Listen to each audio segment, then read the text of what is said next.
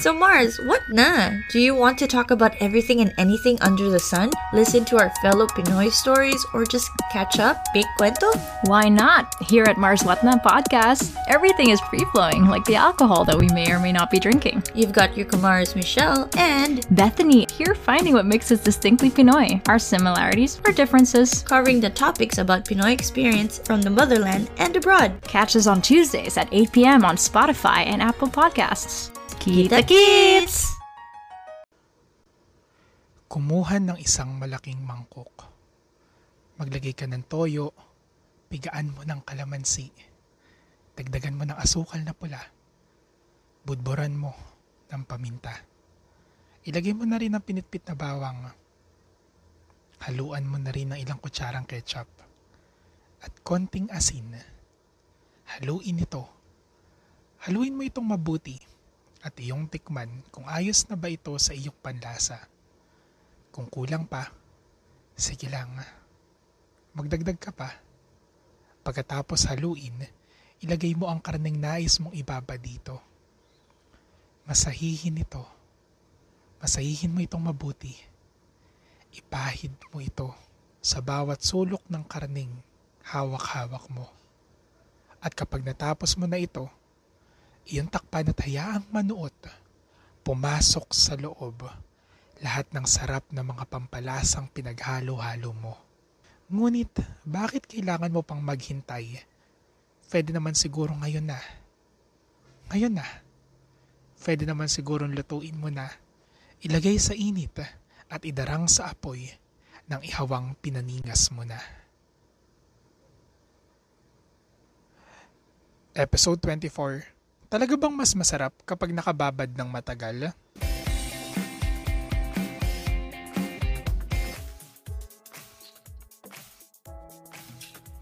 Mayroon bang pag-aagam-agam? Mayroon bang mga katanungan? Meron bang mga bagay na bumabagabag sa iyong kaisipan tulad ng sino, saan, bakit, sa paanong paraan? Mga tanong tungkol sa kalikasan o mga bagay tungkol sa ating katawan? Ating niyang bibigyan ng kasagutan. Mga sayantipikong sagot sa mga katanungan ni Juan, dito natin yan pag-uusapan. Ito ang Haynayan na Tagham the Podcast.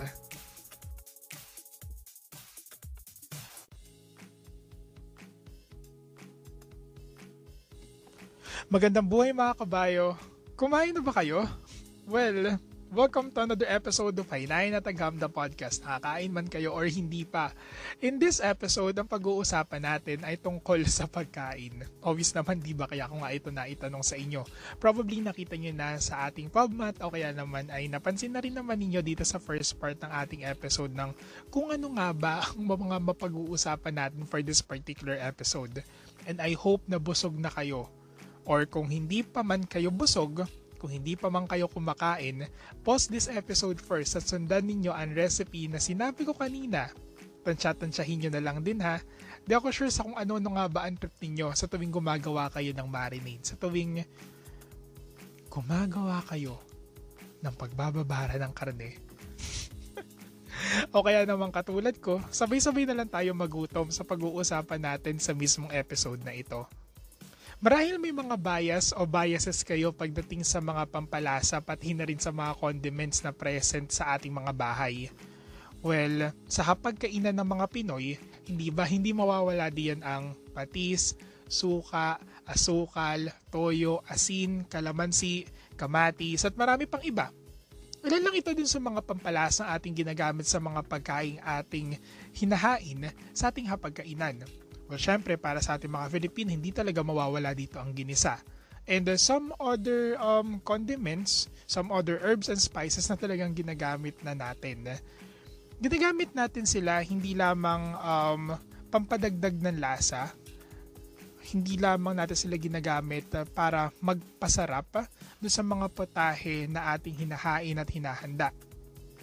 Kasi sobrang daming uses talaga ng iba't ibang mga materials na ito, hindi lamang sa pagkain kundi pati na rin sabihin natin sa medicinal na pamamaraan, ginagamit natin sila sa iba't ibang ways, sa iba't ibang mga sakit. Pero for this particular episode, ang magiging main focus talaga natin dito ay kapag pinaghalo-halo natin itong mga condiments na ito, itong mga sauces na ito, para mapasarap ang mga potahe na hinahain natin sa hapagkainan ni Juan. Bakit nga ba isa dun sa mga kinoconsider natin dito ang pagpapatagal ng pagbababad dito sa mga pagkain na ito? Kapag gumagawa tayo ng marinade, bakit nga ba sobrang importante na patagalin natin ang pagkababa dito bago natin ito iluto? Well, kung mapapansin ninyo, ang culinary gastronomy talaga, hindi lamang sa Pilipinas kundi sa iba't ibang bahagi ng mundo, masyado sila nakafocus when it comes to marination. When it comes to the Philippines, if my memory serves me right, sobrang importante talaga nito when it comes to our culture, and at the same time, pati na rin sa pag-iimbak natin ng mga pagkain. Because the Philippines is considered to be a part of the tropics. Okay? Nasa tropical region tayo ng mundo, na kung saan madalas na mainit, and at the same time na mas madalas mainit, and at the same time ito yung reason kung bakit nga ba mabilis na mapanis or masira ang mga pagkain natin. And we are using a lot of things para mas lalong mapatagal itong mga pagkain na ito. And habang ginagawa natin yung mga processes na yun, long before na dumating ang mga Kastila, nadadagdagan din ito yung panlasa or nadadagdagan ito yung lasa ng mga pagkain na yun. Na ang reason kung bakit nga ba nagkaroon tayo ng iba't ibang mga distinct na dishes na dito lamang sa Pilipinas matatagpuan. Since this episode will be talking about sauces and the marinade, it actually lead us to this particular question. Talaga bang mas masarap ang karne o ang pagkain kapag ito ay nakababad ng matagal? I guess many of you will answer yes. Pero if you will ask me, tandaan, depende ito sa pinagbabara natin. Kung ito ay binabad sa mga pampalasa, obviously, mas lalong sasarap talaga ang pagkain kasi itong mga pampalasang ito ay manunuot sa loob ng karne. Okay? Mapa-liquids man yan, mapa-solids man yan, mapa-herbs and spices man yan, manunuot sila. Kung tutusin, kapag mas matagal, ganun talaga ang nangyayari, hindi ba? Para nagkakaroon ng infusion ng mga flavor, nanunuot dun sa loob talaga ng karne. Okay? Pero kung wala naman talagang pampalasa or for instance, pinabad mo lang siya sa tubig, ang mangyayari dito, papasok lamang yung tubig dun sa loob ng karne and there's a possibility na mawala or mabawasan yung tunay na linamnam and yung distinct taste ng karne na ginamit ninyo. Ayan, as an introduction para dun sa discussion na meron tayo for this episode. Ang iba't ibang mga pampalasa na ating nilalagay sa mga pagkain, ito ay naglalaman ng mga substances na kilala natin as solutes. Itong mga solute na ito ang nagbibigay ng additional na linamnam at pampasarap sa mga pagkain. Ito rin ay possible na tumulong para ma-enhance ang quality ng mga pagkain, mas lalong tumagal ang kanilang shelf life, and at the same time, mag-iba din yung kulay. Okay? Kaya nga kinoconsider din natin itong mga materials na to as additives. Okay? So whenever nagkakaroon ng interaction between the solutes na nasa mga pampalasa at sa ibinababad natin na karne o kaya naman ay prutas o kaya naman ay gulay, isa sa mga nangyayari dito ay yung tinatawag natin na application talaga na cellular transport. Okay? At ito ang highlight natin na concept for this episode. Cellular transport.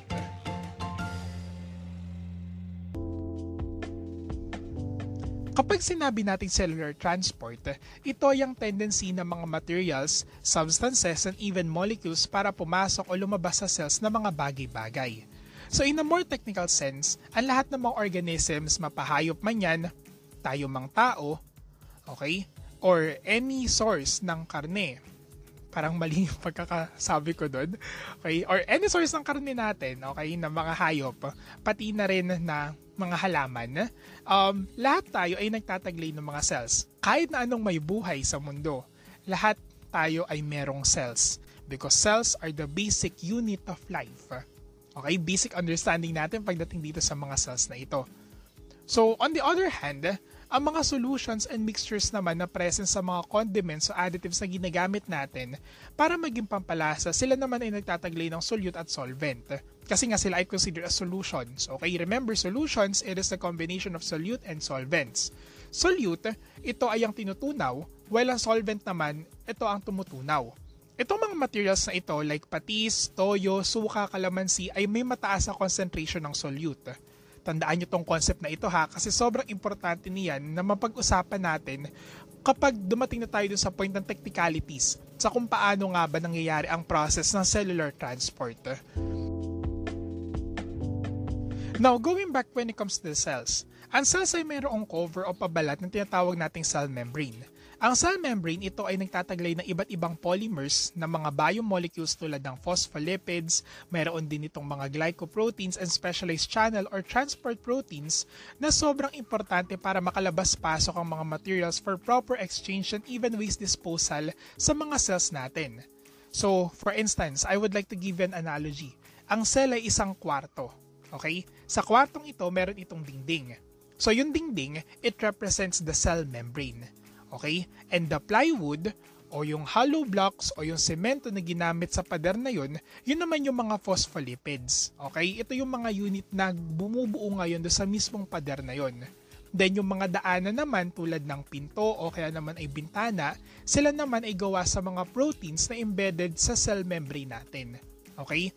Na kahit sabihin natin na protected ang mga cells natin dahil sa presence ng cell membrane, meron pa rin itong mga opening. At itong mga opening na ito permits the movement ng iba't ibang mga materials. And whenever there are movements, dito pumapasok ang konsepto natin ng cellular transport. Ito ay nagaganap sa mga cells natin dahil meron itong sinusunod na two major modes. Okay? Meron dalawang uri kasi ng cellular transport at nakabase ito sa energy na ginagamit nila. Nandiyan yung tinatawag natin na passive transport at nandiyan yung tinatawag natin na active transport. So ang pinagkaiba lang ng dalawang modes of cellular transport na ito ay ang passive transport, hindi gumagamit ng energy or little energy lang ang nagagamit, while ang active transport naman utilizes a lot of energy. Kapag sinabi natin passive transport, ito yung type ng cellular transport mechanism na gumagamit ng no to little energy para magkaroon ng exchange ng materials. In a more technical sense, ang passive transport ay sinusunod ang tinatawag nating concentration gradient. Ang concentration gradient, ito yung saturation o bilang ng mga molecules na matatagpuan in a specific location. Okay, so for instance, balik tayo dun sa analogy natin ng isang kwarto. Okay, imagine, ikaw ay nasa isang kwarto at ito ay punong-puno ng tao. Ano ngayon ang tendency mo? Kung dun sa mismong kwarto na yun, sobrang daming tao, napupuno ng tao, pero meron ka nakitang labasan, meron ka nakitang daanan na bukas. Anong gagawin mo? You will move out. Okay? So, ibig sabihin lang nun, ikaw ay umaalis from an area na merong mataas sa concentration papunta dun sa area na merong mas mababang concentration. Ganun ang sinusunod na concentration gradient pagdating kay passive transport. Habang ang active transport naman is the other way around. Gumagamit na nga siya ng energy and pinagsisiksikan pa ng mga materials yung sarili niya dun sa opposite na concentration gradient na kinakailangan makapuntahan niya. Or, so technically kahit napuno na yung kwarto na yun, papasok pa rin yung tao sa loob. Kaso sa kaniyang pagpasok, siya ay mag-i-invest ng energy. For instance, makikipagtulakan siya. O kaya naman siya ay magbubukas ng pinto, gagamit ng bintana. Okay? Remember, active transport utilizes energy at again sa concentration gradient, while in the case of the passive transport, it will just move freely na hindi gumagamit ng energy. And sa tuwing pinag-uusapan natin ang cellular transport mechanism na nangyayari sa pagkain, passive transport ang main focus natin. So pagdating kay passive transport, ito ay meron pang dalawang uri. Nandiyan yung tinatawag natin na diffusion and osmosis. Pagdating sa diffusion, ito ay ang movement ng substances na nagmumula sa area ng high concentration papunta sa low concentration until it reach equilibrium o point ng equal distribution. Other than the analogy na binigay ko kanina, another example. For instance, ikaw ay natutulog sa iyong kwarto at nagising ka sa amoy ng ginisang bawang para sa nilulutong sinangag para sa almusal nyo. Ang dahilan kung bakit naamoy mo ang ginisang bawang ay dahil sa nag-diffuse na sa hangin ng amoy or yung aromatics, o yung molecules na nagmumula sa ginisang bawang. Okay? Ganito yung nangyayari sa diffusion. Nanggaling doon sa pinaglutuan, then ito ay na-diffuse sa hangin, kumalat sa hangin, then ito ay nag-spread out, at ito ay nakarating sa iyong olfactory senses. Yun ang reason kung bakit ka nagising. Yun ang reason kung bakit mo naamoy. Yung amoy ng ginigisang bawang. Okay? At kung mapapansin mo, kung ikaw man ibabangon at lalapit papunta doon sa nagluluto ng bawang or nagluluto ng sinangag, kapag ikaw ay lumalapit, mas lalo mo siyang naaamoy. Kasi, yun yung source, yun yung high concentration. Nung ito'y naamoy mo sa iyong kwarto, nandun na yun sa point ng low concentration.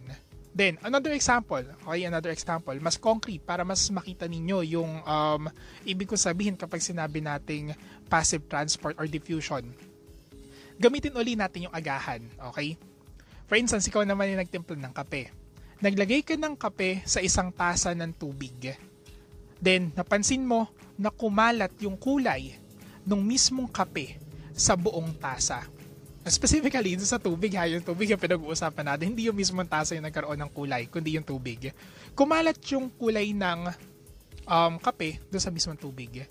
Until yung buong baso, yung buong tasa, yung buong tubig na nasa loob nun ay kulay kape na, nag-iba na ng kulay. Ganun na nangyayari when it comes to diffusion.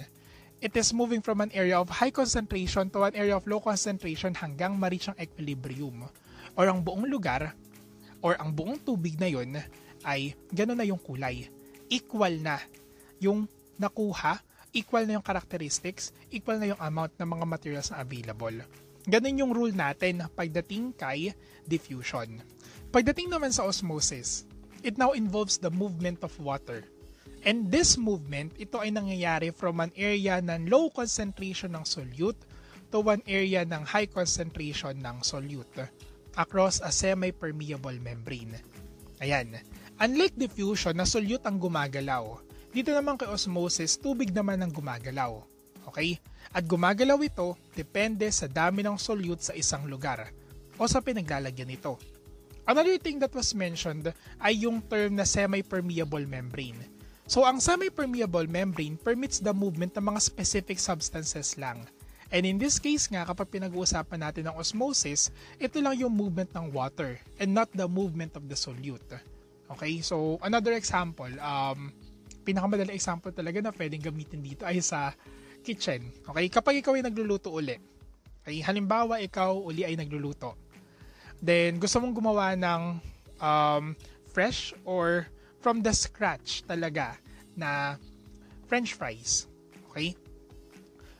Halimbawa, ikaw ay naglagay ng slices ng patatas na gagawin mong french fries at ito ay nilubog mo sa tubig. Okay? Nilubog mo lang siya sa tubig at ito ay iyong binabad.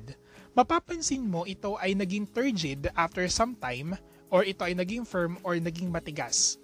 Kung ikukumpara mo dun sa bagong hiwalan talaga na patatas, mapapansin mo na ito ay tumigas after some point.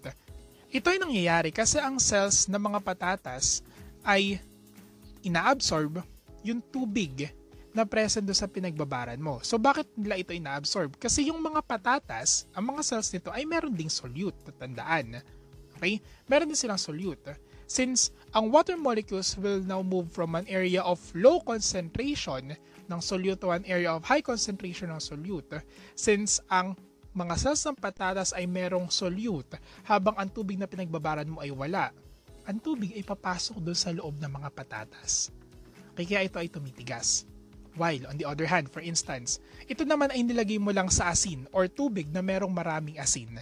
Kaya ang mangyayari naman dito, since ang asin or ang tubig na merong sobrang daming asin ay merong mas mataas sa concentration ng solute kaysa dun sa concentration ng solute na present dun sa loob ng patatas, ang tubig naman ay lalabas mula dun sa patatas at ang magiging resulta ito ay magiging malambot. It will be flaccid. Ganun yung mangyayari dito sa patatas na ito. It will wilt. Okay? Yun yung mga terms na possible natin na gamitin pagdating sa bagay na ito. Ito ay lalambot. Kasi nga, ang tubig ay hindi na mag-stay dun sa loob ng patatas, but rather ito ay lalabas. It will be absorbed nung area na kung saan merong mas mataas na concentration ng solute. Kasi tandaan, ang rule natin whenever we are talking about osmosis, it is the movement of water from an area of low concentration to one area of high concentration. Parating fluids ang gumagalaw. Okay? Kaya ang water lang ang gumagalaw ay dahil sa presence ng semi-permeable substance. So, pagdating kay osmosis, fluids or water lang ang pinag-uusapan natin dito. So, tandaan, kapag sinabi nating diffusion, ito ay ang movement ng solute and the movement will be from an area of high concentration to one area of low concentration. Kapag naman osmosis, ito na ang movement ng water molecules from an area of low concentration of solute to a high concentration of solute until na maabot nila ang equilibrium or equal distribution. Okay, so those are the concepts na kailangan niyo matandaan pagdating sa basics ng cellular transport. Another thing na I want to emphasize to everyone pagdating din sa concept ng osmosis, meron tayong tinatawag dito na konsepto ng tonicity. So tonicity, it is now the ability of the surrounding solution to cause a cell to gain or lose water. Ang mga solute na present sa isang solution will determine yung tinatawag natin na osmotic concentration na nagdidikta ngayon kung ang cells ba ay maglalabas or mag-i-intake ng tubig. Kapag ang isang bagay na nilagay sa solution na merong kaparehong osmotic pressure mula dun sa kanyang pinagbabaran, ang mangyayari lang dito ay magkakaroon sila ng equal exchange ng water. Kung gaano karaming molecules ng water ang lumabas, ganun din karaming molecules ng water ang papasok. At ang solution na yun ay tinatawag natin na isotonic solution. Kapag naman mas mataas ang osmotic concentration ng pinagbabaran, ibig sabihin lang nito na mas marami itong lamang solute. So it will be a form of a hypertonic solution. Kapag naman mas mababa ang osmotic concentration or mas konti ang laman ng solute ng pinagbabaran, it is now an example of a hypotonic solution. Okay? Kung babalikan natin yung example na naman kanina ng ginawa ninyong from the scratch, okay? From the potatoes talaga na french fries na ikaw ang nag-prepare. Yung slice ng patatas na inilagay mo sa tubig, ito ay nilagay mo sa isang hypotonic solution.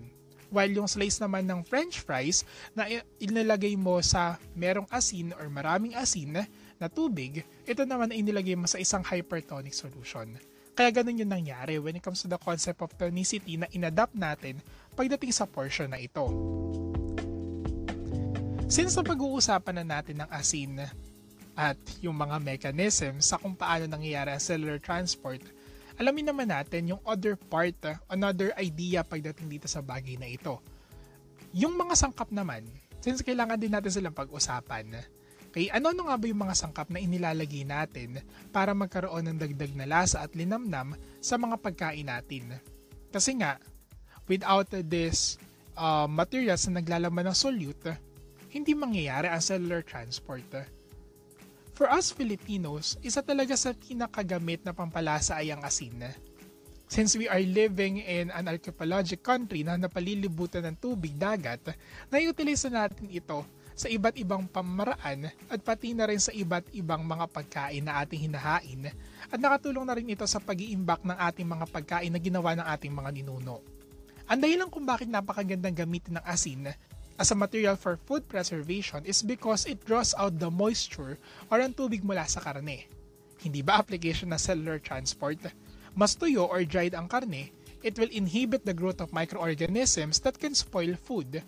And also, some microorganisms may die due to the presence of high salinity. Then, we also have the presence of sugar or cane sugar or asukal na main source naman ng tamis sa mga pagkain at mga desserts na ating hinahain. Nandyan din ang suka na naglalaman naman ng acetic acid na kaya makapag-inhibit uli ng growth ng iba't ibang mga organisms at kaya makapatay ng ibang organisms because of its low pH or sa kanyang pagiging acidic. And at the same time, itong mga pampalasang ito can actually add complexity ng ating mga pagkain na ating kinakain. Then nandiyan naman ng patis na mula sa fermented na isda na nagbibigay ng maalat na lasa. Then ang toyo mula sa fermented soybeans na nagbibigay ng alat at kakaibang kulay. Siyempre, nandiyan rin naman ng anato o yung tinatawag natin na atswete na nagbibigay naman ng distinct na kulay sa mga pagkain.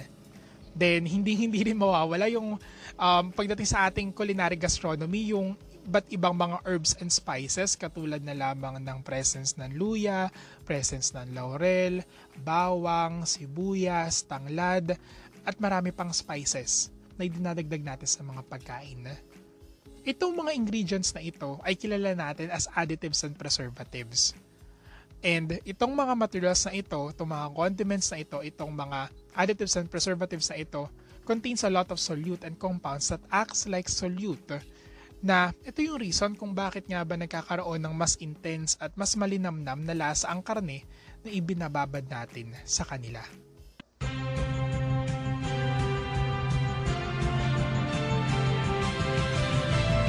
Teka muna, it's time for a pop quiz. Munting katanungan para may mas lalong maintindihan. In this episode, meron akong isang open-ended question para sa lahat. Hindi ito multiple choice ha, hindi rin ito true or false, kundi isang open-ended question. Since application ng mga bagay na napag-usapan na natin ang sobrang mahalagang maunawaan ng lahat pagdating sa episode na ito. So, this is my question.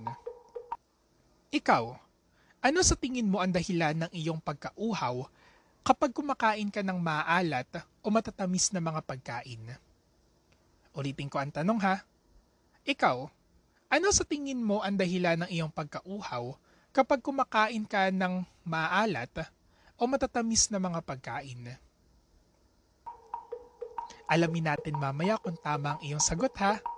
Isulat, ilista, ibahagi ang inyong mga sagot. At alamin natin kung ito ba ay tama o mali. Now, at this point, let's apply this in a more concrete example. Since puro cellular transport na rin naman ang pinag-uusapan natin, apply na talaga natin ito sa pagkain, sa marinade na ginagawa natin. Halimbawa, ginawa mo yung marinade na binanggit ko kanina dun sa recipe natin sa umpisa. Hinayaan mong nakababad sa loob ng ilang oras o kaya naman isang araw yung karne na idadarang mo sa mainit na ihawan, dun sa apoy ng ihawan. Ano nga ba yung nangyayari dito sa mismong karne na ito kapag ito ay binabad mo dun sa ginawa mong marinade? The very first thing that will actually happen here is the process known as osmosis. Dahil sa nilubog mo ang karne sa isang hypertonic solution, ang water molecules na mula sa cells ng karne na ito ay lalabas at pupunta dun sa marinade.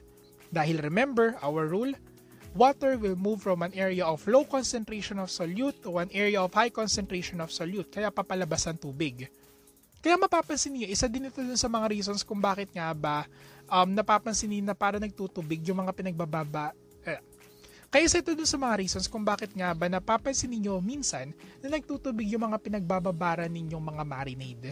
Kasi, saan nanggagaling yung tubig? It is not coming from the moisture, but rather ito ay nanggagaling dun sa mismong karne. Some water molecules will actually move out mula dun sa karne na yun because of the presence of the hypertonic solution na ginawa ninyong marinade. Then, the second thing that will happen, after ng osmosis or during the process of osmosis, pwede kasi maging simultaneous ito Dahil sa mataas ang concentration ng solute na present sa marinade mo, ang solute naman ito ay papasok at manunuot sa karne. Dahil nga sa process ng diffusion, pwede silang simultaneous na mangyari. Osmosis and diffusion could actually happen at the same time. Kaya mas lalong manunuot ang lasa pati na rin ang kulay ng mga inahahalo natin sa iba't ibang mga pagkain dahil kung mas matagal ito nakababad, mas mahaba ang oras para itong mga materials na ito, itong mga lasa na ito ay pumasok at manuot doon sa karne na magre-resulta sa mas maraming solute na papasok sa cells ng karneng lulutuin natin. Mas matagal, mas malinamnam, mas masarap kapag ito ay nailuto na natin. And there, nasagot na natin yung ating katanungan kanina. Yun lang talaga ang main focus natin pagdating dito sa mismong discussion natin. Kaso syempre, for us to understand kung paano nga ba nangyayari ang concept ng diffusion at osmosis, kailangan mo natin alamin kung ano nga ba yung mga basic concepts pagdating sa kanila. And whenever na ikaw ay magbababad man ng kahit na anong karne, gagawa ka ng marinade, tandaan mo ang process ng diffusion at ang osmosis. Before I end this episode, bigyan pa natin ng ibang application ang cellular transport. Okay, so I actually provided here for examples or for other applications. Number 1, katulad na na-mention ko kanina, ginagamit ito for food preservation. Nakatutulong ang solutes na present dito sa mga materials na ito to draw out moisture and hinder the growth of microorganisms. Nandyan yung mga nakilala na nating processes known as pagdadaing na ginagamitan ng asin o kaya naman ng suka na in some cases gumagawa tayo ng tuyo o kaya naman ng danggit. Kapag naman asin lang yung ginagamit natin, then it will be sun-dried. Then in some cases, ginagamitan naman ng bawang kapag gumagawa ng daing na bangus o kaya naman ay nag-fillet kayo na iba't ibang mga isda. Then, nandyan din naman yung paggawa ng tinapa na even nga yung process ng smoking ay involved sa paggawa ng tinapa. Then, nandyan din yung paggamit ng asukal para naman sa tocino or pati na rin doon sa mga desserts na ginagawa natin, for instance, dried mangoes. Ayan, merong kasamang asukal ito. Ginagamitan ito ng iba't ibang additives and preservatives. Then, nandyan ang paggamit ng asin sa paggawa ng tuyo, ng tapa, at marami pang putahing Pilipino. Siyempre, since pinag-uusapan na rin naman natin ng mga putahing Pinoy, hindi mawawala diyan ng iba't ibang uri ng atsara. Nandyan ang atsarang gawa sa papaya, gawa sa talong at ampalaya, atsarang dampalit, or kahit anong uri man ng atsara na maaari ninyong gawin sa inyong mga bahay-bahay. Ginagamitan ito ng iba't ibang mga additives and preservatives, just like paggamit ng suka at ng asin, then other pampalasa pagdating dito sa bagay na ito ay dinadagdag natin mga Filipino. Then the second one, if you're going to observe, another application ng cellular transport, yung ginagawa ng mga nakatatanda para mawala yung pait ng ampalaya. Wala actually isa ito sa mga techniques na nakita ko sa aking namayapang inang. Shoutout inang. Alam ko naman na hindi mo ito papakinggan, but yun, sa iyo ko ito nalaman na kapag ikaw ay naglagay ng or magluluto ng ampalaya, pwede kang gumamit ng asin or ito ay ibabad mo muna sa tubig na merong asin. And akala ko nung una, pinanguhugas lang ito doon sa mismo ampalaya. Pero nung na-realize ko na ito pala yung application na cellular transport, tumutulong yung asin para ma-draw out yung tubig. At yung tubig na mula doon sa ampalaya, maaring makasama rin nito yung pait na present doon sa cells ng ampalaya. Ang ibang taong ginagawa naman nila, gumagamit sila dito ng suka o kaya naman gumagamit sila ng asukal. Pero in our household, ang ginagamit kasi talaga namin ay asin. So if ever man na ganun ang gagawin niyo sa ampalaya, makakatulong ito para mabawasan yung bitterness. Ibabad nyo muna or lagyan niyo ng asin, mga 10 to 30 minutes or 1 hour kung hindi naman kayo nagmamadaling mailuto ito. Basta make sure lang na hindi mawiwilt or hindi malalantay yung mismong ampalaya ninyo or hindi nyo siya ibababad sa sobrang daming asin kasi panigurado aalat naman ito. So ilan lang yun doon sa mga possible na gawin ninyo para matanggal yung pait ng ampalaya. So that's for the second application. Then the third one, we can also adapt yung mga concepts na present kay cellular transport pagdating sa mga alaga nating isda or other types of aquatic organisms. Kasi nandyan pumapasok yung concept natin na osmoregulation. So if ever man na kayo ay mag-aalaga ng mga isda at ito ay ililipat na ninyo doon sa aquarium ninyo once you purchase them, hindi pwedeng bigla-bigla nyo na lang silang ililipat. Kailangan muna makapag-adjust ng mga organisms na ito. At yung adjustment ay tinatawag natin na process known as acclimation. Okay? Since iba ang solute concentration mula doon sa pinanggalingan nila na tangke, doon sa paglilipatan mo, much better na i-condition mo muna sila. Okay? At ito yung mga possible steps na pwede ninyong gawin. Kaso, case-to-case basis ito ha. Pinakauna, pwede ninyong i-turn off muna yung ilaw kung meron mang ilaw yung aquarium ninyo.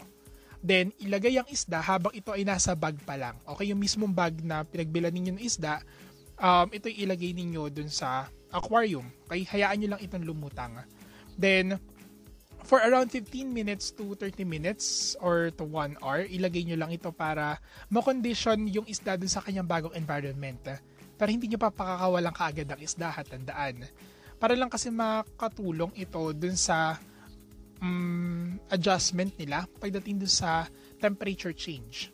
Then, open the bag. Pero do not release nga muna yung isda. For every 5 minutes, magdadagdag kayo ng tubig mula dun sa aquarium ninyo papunta dun sa bag na naglalaman ng isda.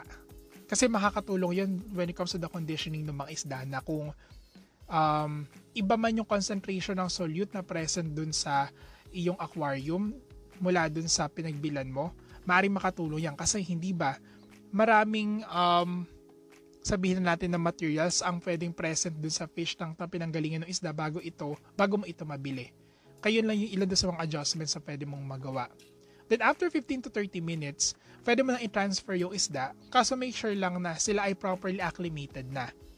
Well, case-to-case basis ito, depende na lang din sa kung ano nga bang species ng isda ang ginagamit natin. Ang acclimation ay nakadepende sa species ng isda na ilalagay niyo sa aquarium.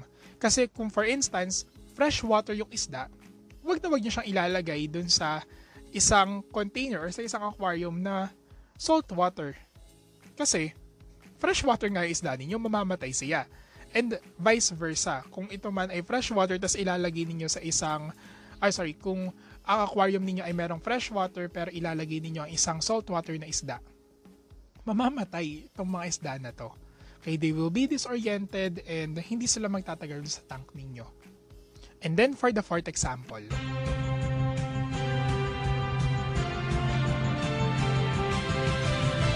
Teka muna, it's time for a pop quiz.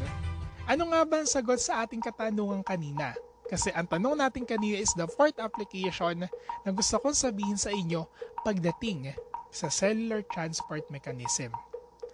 Ang tanong natin, bakit nga ba tayo nauuhaw kapag kumakain tayo ng maalat o kaya naman ng masyadong matamis na pagkain? Ang sagot, ito ay sa kadahilan ng naglalaman ng mataas sa concentration ng solute ang mga pagkain ito. Kung ito man ay chips, junk food, kung ito man ay desserts, ito ay naglalaman ng mataas sa concentration ng solute. At dahil dito sa presence ng asin at ng asukal mula sa mga pagkain na to, it will now draw out the moisture, it will now draw out the water na present dun sa mga cells ng mga tissues na present sa ating upper digestive system. For instance, na lamang sa ating esophagus at sa ating lalamunan. At yun ang reason kung bakit nga ba tayo nauuhaw. Kapag kumakain tayo ng sobrang maalat o matamis na mga pagkain. And ang remedy pagdating dito sa bagay na ito, uminom ng tubig. Inuman ninyo ng fluids. But make sure na yung fluids ninyo, sila ay naglalaman ng mababang amount ng solute para ma-rehydrate kayo pagkatapos ninyong kumain ng chips o kaya naman matapos ninyong kumain ng mga matatamis na mga pagkain. Remember the application of cellular transport kasi even sa katawan ninyo, nangyayari yan. So, na-apply nyo ba ng tama ang mga napag-usapan natin sa episode na ito? Tama ba ang sagot ninyo? Abangan ninyo ang mga mas marami pang pop quiz natin sa mga future episodes at mag-ipon lamang ng mga puntos. At sa pag-iipon ninyo ng maraming puntos, marami pa sanang kaalaman ang mapulot ninyo mula sa mga episodes natin. Kung ikaw ay nagutom dahil sa mga bagay na atin na pag-usapan sa episode na ito, pues hindi ko na ito patatagalin pa. Nawa ay sa susunod na ikaw ay magbababad ng karne para i-barbecue, para lutuin. Kapag ikaw ay nakakita ng daing na bangus o kaya naman ng dried mangoes, tosino, tapa o tinapaman, tandaan mo ang dahilan kung bakit sila ay masasarap ay dahil sa paghihintay. Patience is a virtue, ika nga. Mas masarap kapag ito ay ibinabad o inilagay sa marinade ng mas matagal. Dahil mas matagal ang process ng cellular transport na nagaganap dito. Mas matagal, mas nanunuot ang lasa at di hamak na mas masarap kainin. Marami pang usapin at katanungan tungkol sa pagkain ng ating mapag-uusapan sa future episodes ng Haynayan na Tagham. Pero gusto ko munang iwan itong katanungan na ito sa lahat. Bakit nga ba sa tingin ninyo mahilig sa sausawan at mga condiments si Juan? At ikaw, anong sausawan ang paborito mo?